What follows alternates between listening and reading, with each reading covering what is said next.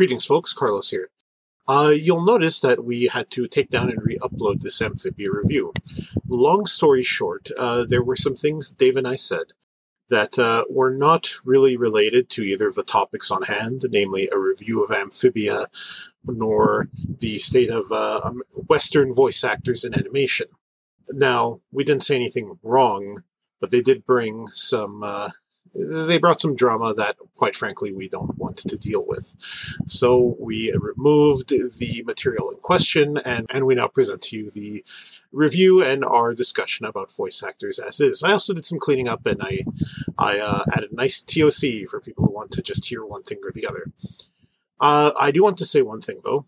We're not that big, so we can't really afford to ignore when bad actors decide to say things in our comments that are frankly untrue and are honestly just kind of repulsive and threatening, right? So we don't want that drama. So generally, if that drama comes up, we'll remove the material in question, whether or not we think we should have to. I will say this though. We are not being shoved down anyone's throats. Far be it from it. So if we are saying something that you don't like, if you don't like the cut of our jib, just leave. Unsubscribe, leave. I will hold no ill will towards you. One of the beautiful things about humanity is that we don't always have to see eye to eye on things. In fact, I don't want to live in a world where everyone agrees with me and likes and dislikes the same things I'd like and dislike. And we have never shied away from having people voice their disagreement and discussing things with us. I don't think we have anyway. But there is a line between disagreement and disrespect. And there's a line between disrespect and repulsive and threatening posting. If you make a comment like that, we do not owe it to you or anyone to leave it up. It will be taken down. And depending on the severity of it, you'll be blocked and or you'll be reported to YouTube and whatever other social media you might have. One final note before we begin the review. A huge thank you to the couple of folks who reached out to us in private, giving us encouraging words, telling us not to let this weigh upon us too much, because this is not what we do full time. We have other stresses in life to deal with. So thank you to them. And to a bunch of people who I know watch and don't really comment a lot, thanks to you for continuing to watch. And without further ado, let us get on to the review of Amphibia. Spoilers and offensive content to come. We are Carlos and Dave Anime Rave. We are on international waters. It's choppy. You're probably hearing some of that in the background. We have weathered many storms.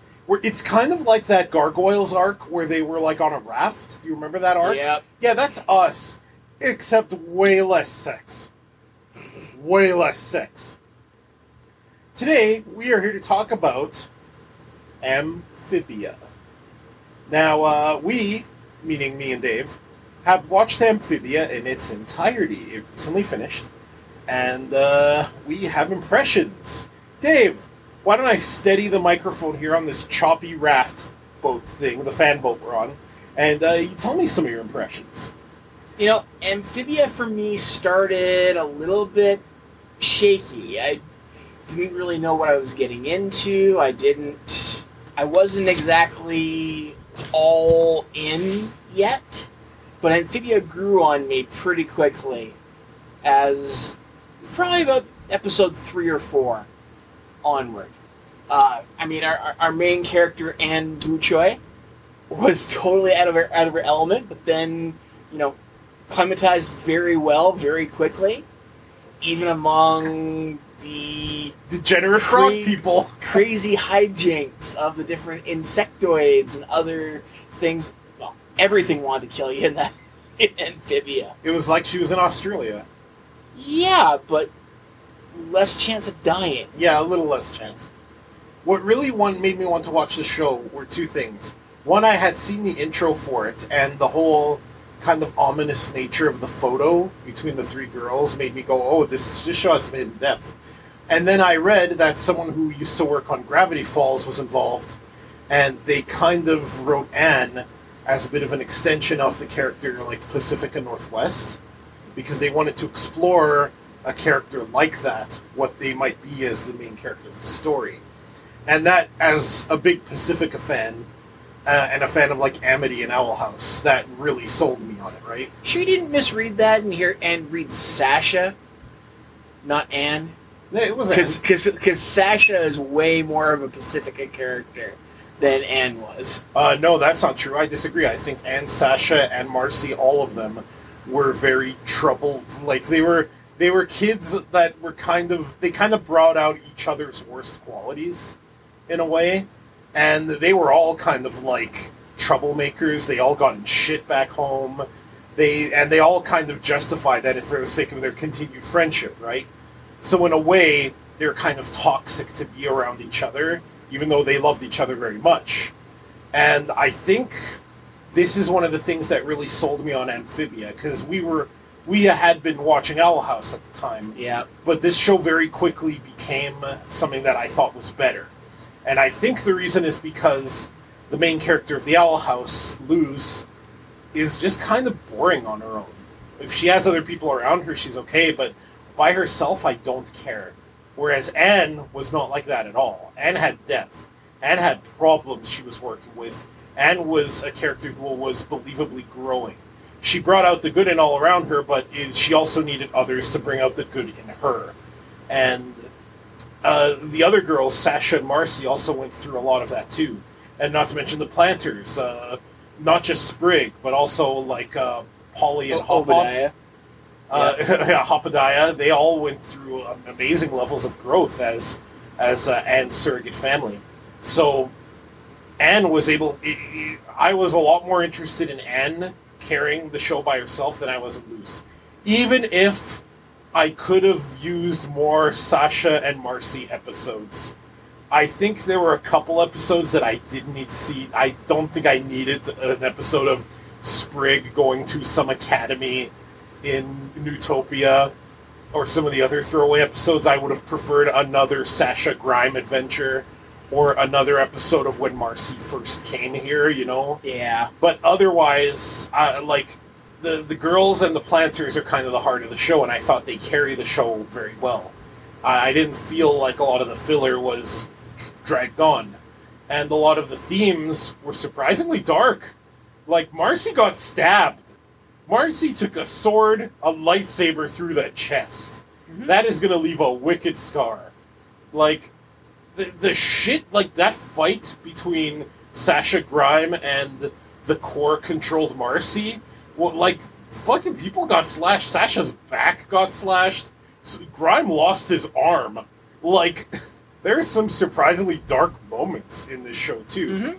Mm-hmm. But, you know, the hope won out in the end. It gave us kind of a bittersweet ending. Some of these shows are afraid to do that. We got a bittersweet ending where, you know, the portal between Earth and Amphibia is closed, as far as we know. Yeah. The girls did go their separate ways, at least until 10 years later, but the door is left open as to whether or not this is a one-and-done reunion or they rekindle their friendship because they've had the time apart now. Just so much good shit in Amphibia, and just a ton of cool animation. There was a Symphogear moment near the end where all three girls got their powers. Got to blow up a meteor. I just wish we could have seen more of the Symphogearness, you know? Like, also, I think Anne is dead. I think the Anne who's alive is a copy. I think the original Anne died. Well, I don't think you have to think about that. The show was very clear that Anne was the Anne that, you know, the god or whatever the keeper was talking to. He said that she was a copy made right before Anne died. Yeah, and Anne even said something like, "Oh wow, that's going to give me an existential crisis." Yep. Yeah, because she's a clone. Anne's dead. But who cares? Whatever, she's still around. I like to think that we got to see 10 years later in Amphibia as well.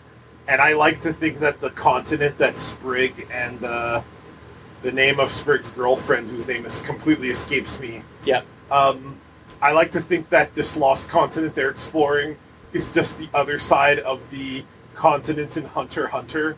The one that's surrounding the main landmass. I wouldn't... The Dark Continent. I wouldn't Weird Amphibia Hunter x Hunter crossover. Yeah, no. Let's not do that. There's enough things trying to kill them as it is. Which show? Yeah. Yeah, exactly. Okay, but if the characters from Hunter x Hunter came to Amphibia, there's nothing that's going to touch them there. No, at least not yet. At least not until Sprig learns Nen. And then they're in trouble. Oh. I think more shows need the whole 10 years later thing. 10 years is a good amount. 10 years epilogue? Yep. See, 10 years doesn't put a nail in it. It's not like 50 years later. It doesn't put too much of a nail on it. We're still open, because the girls were 13. So, yeah. And Sprig was 10. So he's 20 and they're 23. So it's not that far. Their whole lives are still ahead of them. Yep. We don't need a sequel to the show, but if one was in the works, it could conceivably happen. Like, with the same characters, there's nothing that should stand in the way. Well, and it kind of bleeds into our Owl House stuff that we'll do eventually, but Amphibia and Owl House might have some links there as well. Yeah, their universes might be connected. There's hints in both shows, like when Anne is trying to get back to Amphibia and enlisting the help of that human scientist who has the voice of the chubby girl from Steven Universe, whose name I don't remember. She was the guy who liked Lars. When she was trying to enlist her help to get back to Amphibia, and they talked about multiple realities, one of them was very clearly the Boiling Isles. Yeah. And then in the Owl House season 2, Luz's mom was reading a news article about a girl who disappeared. It was clearly Anne. Yeah. So who knows if it's just a nice little Easter egg, like seeing Bill Cipher and Star versus Force of Evil, or if there is a link between these worlds. A link between worlds, if you will. Maybe they need a painting power-up to get between them via cracks. Now they're going to have to find a way back some way or another. But, no, I was quite happy with how Amphibia developed. They went on their whole journey after a while to try and track things down. There was the whole music box fiasco about going missing. Going back and watching a bunch of those old episodes now is actually quite surreal, because you know that Sprig and them are of the family of the frog who took the music box away from Emperor Andreas. Emperor Andreas. King Andreas. King Andreas. And he was played by the guy who played Spawn, whose name I forget. Yep. So, and just everything that they had in their house made more sense. The village itself, being as weird as it was, made more sense. It was just neat to go back and check out a couple of those episodes again afterward. It developed so well. This show is kind of like She-Ra and the Princesses of Power, in that almost everyone got redeemed except the main bad guy. The main bad guy, the core, and Horde Prime and She-Ra are the only people who didn't get some kind of redemption in the end. And that contrast with Steven Universe, where everyone got some kind of redemption, except possibly Steven. I don't think we ever did an impressions of what the final Steven Universe future, did we? We never did. Well, we might have to one day. We stopped before the movie, and then the final season. Well, I didn't stop watching it. I just don't think we ever put impressions up. That's what I mean. But, no, Amphibia's good. I recommend watching it. It's 3 seasons of fantastic animation. They're definitely kind of like an Owl House. You can tell when they have the budget animation and the throw caution to the wind and spend money on this scene animation. Yeah. Usually when Anne's hair turns blue and she goes Super Saiyan Blue. Another character, along with the Flip Flapper girls, who just got Super Saiyan Blue much faster than Goku or Vegeta. Yeah, no, I mean, the show had a lot of heart to it, even with, the bad guy characters. You kind of felt for them a little bit in certain ways. They weren't just, ha ha ha, I'm evil. Except for the core. The core is pretty irredeemable. And even the core, when you think about how the core was, I mean, it was basically all of their ancestors in a central, mind. Now, I'm sorry, you grab a family line of, say, 10 or 20 generations, put them into a core that basically melds all their personalities, I don't see anybody's core going well. No, they'll drive them insane. That entity will be crazy. And especially when you're royalty and everything else. I mean, your whole thing is going to be to conquer, to do evil shit just because you can. So, yeah, I bought it. The only thing I would have liked to have seen in the last season of Amphibia is they had obviously, for lack of a better term, raped and pillaged other planets. Yeah. I would have liked to have seen a couple of those worlds pop up at the end to help. I just had an idea of a spin-off they could do after everything. And that's a dimension-hopping Mr. X. Or Mr. X, Earth Defender, from the various interdimensional horrors that await. I mean, the only problem they've got is that their what looked like an alien-powered reactor wasn't enough to open up the portal to bring Anne and family back to Amphibia.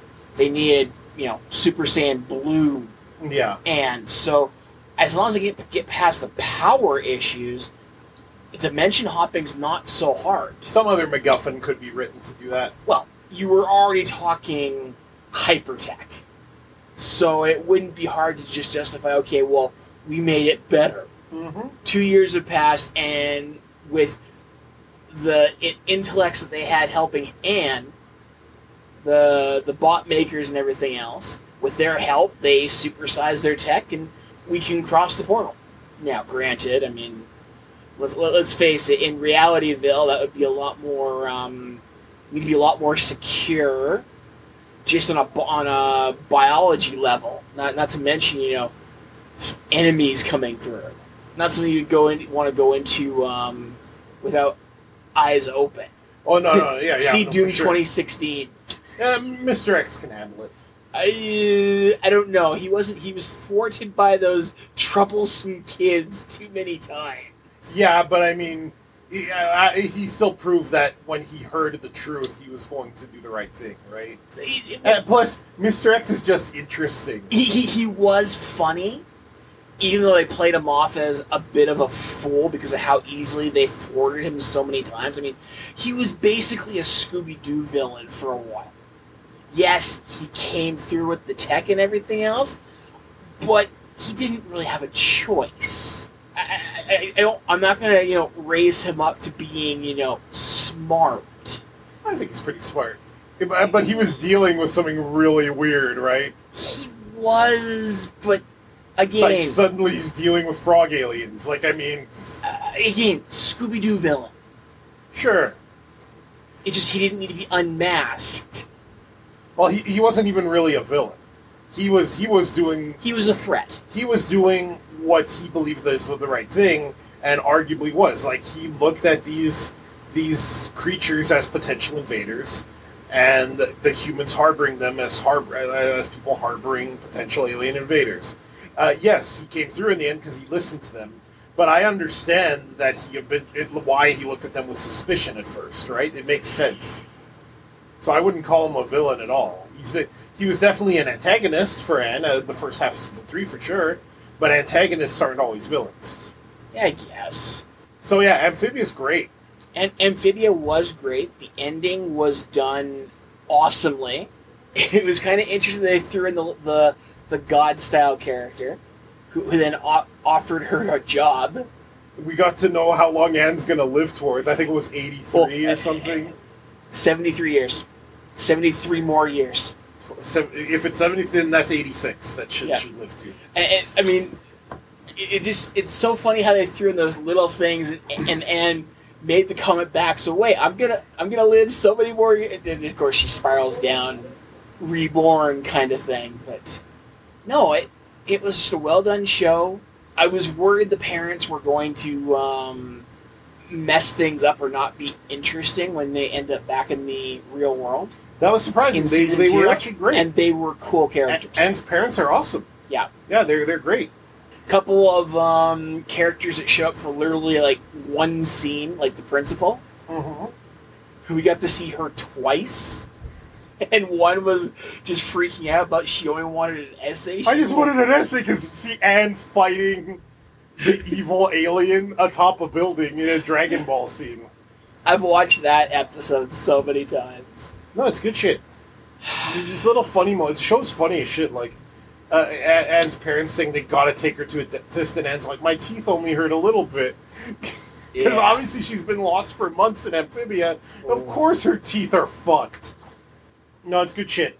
Of the 4 major Disney animated ongoing saga shows we've seen recently, Gravity Falls, Star vs. the Force of Evil, Owl House, and this, I think Amphibia is my favorite. Because it would be a dead heat between this and Owl House, but I think this kind of blows Owl House out of the water in a lot of ways.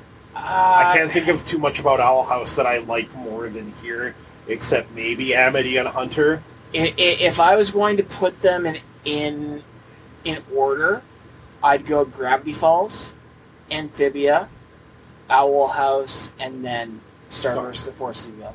I would do a similar thing, except I think Gravity Falls would be number 3 for me. Yeah, Gravity Falls is really good, but I think maybe it's a touch overrated. Because, don't get me wrong, it's really good, but it's also just kind of... I don't really think about it too much anymore. I don't have any desire to go back and rewatch even scenes from it. It's been years. But I do go back and rewatch shit from Star vs. Force of Evil. I do go back and watch stuff from Amphibia, and even like Owl House past scenes, even though that show's second season only just concluded. So, and it's important to know Owl House is still ongoing. There's one more season left. Yeah. And yes, we will have some season 2 impressions up at some point. Probably sooner rather than later. There is one more thing, and this is kind of an issue with Owl House as well, and Star and Gravity Falls. Mm. I don't like that a lot of these Disney shows use like all-star voice casts instead of actual voice actors. Mm-hmm. Because these stars like don't need the work. Look, having Whoopi Goldberg and the guy who voices Spawn and and what's her face who voices Mabel. Like most of these shows, their voice work is provided by celebrities. Yep. Like you have Riss as Emperor Bellows in Owl House, and a lot of these voices are celebrities, and I much prefer in other shows like anime, like in a lot of dubbed anime, or even something like Steven Universe, where most of the voices were not like these pro actors coming in as voice actors, right? These days, one of the big problems I have with anime in general, with dubbing, is that if it's a movie being released by Disney, you're guaranteed to have your celebrity actors. Mm-hmm. Ever since they did, this was mid-2000, somewhere between 2008 and 2012, when they did Nausicaa, and they got the license for all of their library. Yeah. At that point was when they went full celebrity. I mean, they had Patrick Stewart do one of the voices in that movie. I will say, though, Patrick Stewart, I'll give him a pass because he's actually an accomplished voice actor. A lot of these actors kind of aren't, and yet they're brought in to do the voice roles. It's like if you said Mark Hamill played a role. I'd be like, yeah, but he's a good voice actor. He's an established voice actor, right? But this is the problem we've got in the voice acting industry as a whole right now, is we don't have too many voice actor guilds left.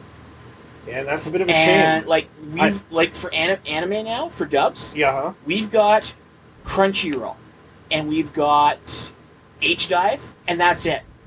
That's all that are left. Because Crunchyroll bought Funimation, and HDive is working with one of the other big ones. And that's it. So you've got a subset of about 50 voice actors tops. I know a lot of the DC and Cartoon Network shows use people who are actual voice actors. A lot of the multiverses franchises. So you have stuff like Kevin Conroy Batman, George Newbern, who's a voice actor who's done Superman and Sephiroth, and like Troy Baker and Tara Strong and whatnot. So yeah, there's some American stables for voice acting, and they also cross over into anime. Like Crispin Freeman these days does a ton of Western shows as well as the anime he used to do a lot of as well, right? So well, I mean, John Young Bosch, you fire up an anime these days, and you're almost guaranteed to hear 5 voice actors in pretty much everything you watch. That's a problem. That is a problem. Yeah. I may like these voice actors a lot, but, and I don't know their real names, so I apologize for that, but the voice actor who does Bakugo from My Hero Academia. Johnny Young Bosch! Is it Johnny Young Bosch? Oh, wait, no, I'm no, sorry. It's not. I'm sorry, for a minute I thought you said Ichigo for Bleach. No, God, no. I know he's I'm dumb. One. I'm dumb. Bakugo for My Hero But Academia. Bakugo, he played one of the main characters in Fairy Tail that went like 156 episodes kind of thing. But he also will do like minor villains here and there. Midoriya's voice actor is fucking everywhere. Mm-hmm. Especially when it's a character that's supposed to have a cracked voice and, be the weakling kind of thing. He tends to be that character. The voice actor who plays Madoka in Madoka Magica, the dub, she's everywhere too. Oh, she has a role in Yuki Yuna. She has a role in Kill la Kill. She was Mako in Kill la Kill. So, I mean, yeah, it's kind of insular. One of the things about Alex Hirsch, the guy who created Gravity Falls, and a big part of Owl House, that kind of, in addition to certain views he holds that I think are real douchey, one of the things that also made me think this guy's a fucking douche is one time he said, like in an interview, that when he was figuring out who was going to voice Mabel, he said it has to be Kirsten Shaw, and I told Disney if it's not Kirsten Shaw, I'm not making the show. And I thought to myself, what the fuck? So unless it's like this top-billed celebrity who, if you look in the credits of Gravity Falls, is billed above Dipper, even though Dipper is the main character, it has to be this celebrity or you're going to walk. I'm like, this culture's kind of ingrained. There's a certain entitlement to some of these Disney show producers that I think I see in the storytelling. Okay. And it kind of carried through less in a show like Amphibia and even in Star, where they seemed a little more free to not follow the formula. But Gravity Falls and Owl House definitely seem, I feel the hand there directing them to a certain way, a certain conclusion. Okay, but this is not a new thing. Like, I know that certain animations have been made, anime period. They've gone in where the person who wrote usually the light novel or the manga or whatever else before it gets an anime, they always pictured voice actor X in this role.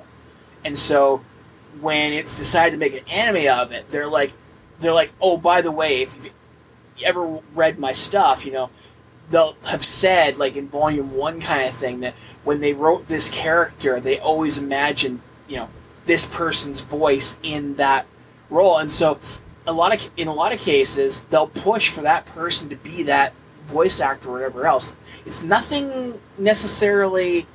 It's definitely not just centered on Disney stuff. It's how certain people envision, how their characters look and how they sound to them.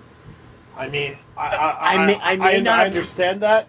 I may not appreciate the whole, if I can't get Patrick Stewart to, play the dog, we're not doing this. Mm-hmm. Yeah, that is bullshit. If it was more of a, by the way, I'd really like this person to do the voice acting for this character because they just sound perfect for it, then you're not giving the ultimatum. You're by the way, here's a suggestion. I'd really like this. Yeah, and versus, by God, you will do this or I will have your head. And that's the thing. Like, when I think of Disney shows, I definitely see that they have a certain narrative. You can tell that a lot of these CalArts animation people came from the same place because some of the stories hit the same kind of beat. Yeah. And the shows that deviate from that, like a lot of the Cartoon Network stuff, and even something like the Netflix show, like She-Ra, they kind of deviate a bit from that, and that's shit that I appreciate. But I guess what I'm trying to say is Amphibia felt mostly devoid of that, to bring it back to Amphibia. Yeah. But it still had the trap of a lot of these I felt like I should have been hearing a broader diversity of real voice actors instead of just these celebrity stunt casts. Part of the problem there also comes down to is certain companies are friendly with certain guilds. And yeah, you're not wrong there, I mean, especially when you have Disney involved. Just think about how many members of the Voice Actor Guild have gone uncredited on video game work because they were scalping to work on the project. Yeah, it's a messed up state of affairs. It's a messed up state of affairs, and it shouldn't happen. Agreed. But Amphibia was still good, and you should watch it. Man, I'm gonna have to title this video creatively because it became about something else. We never promise to hold on to one topic, especially when you're dealing with companies like Disney, and because all these worlds may be interconnected and everything else, we're going to talk about all of it. Yeah, for sure.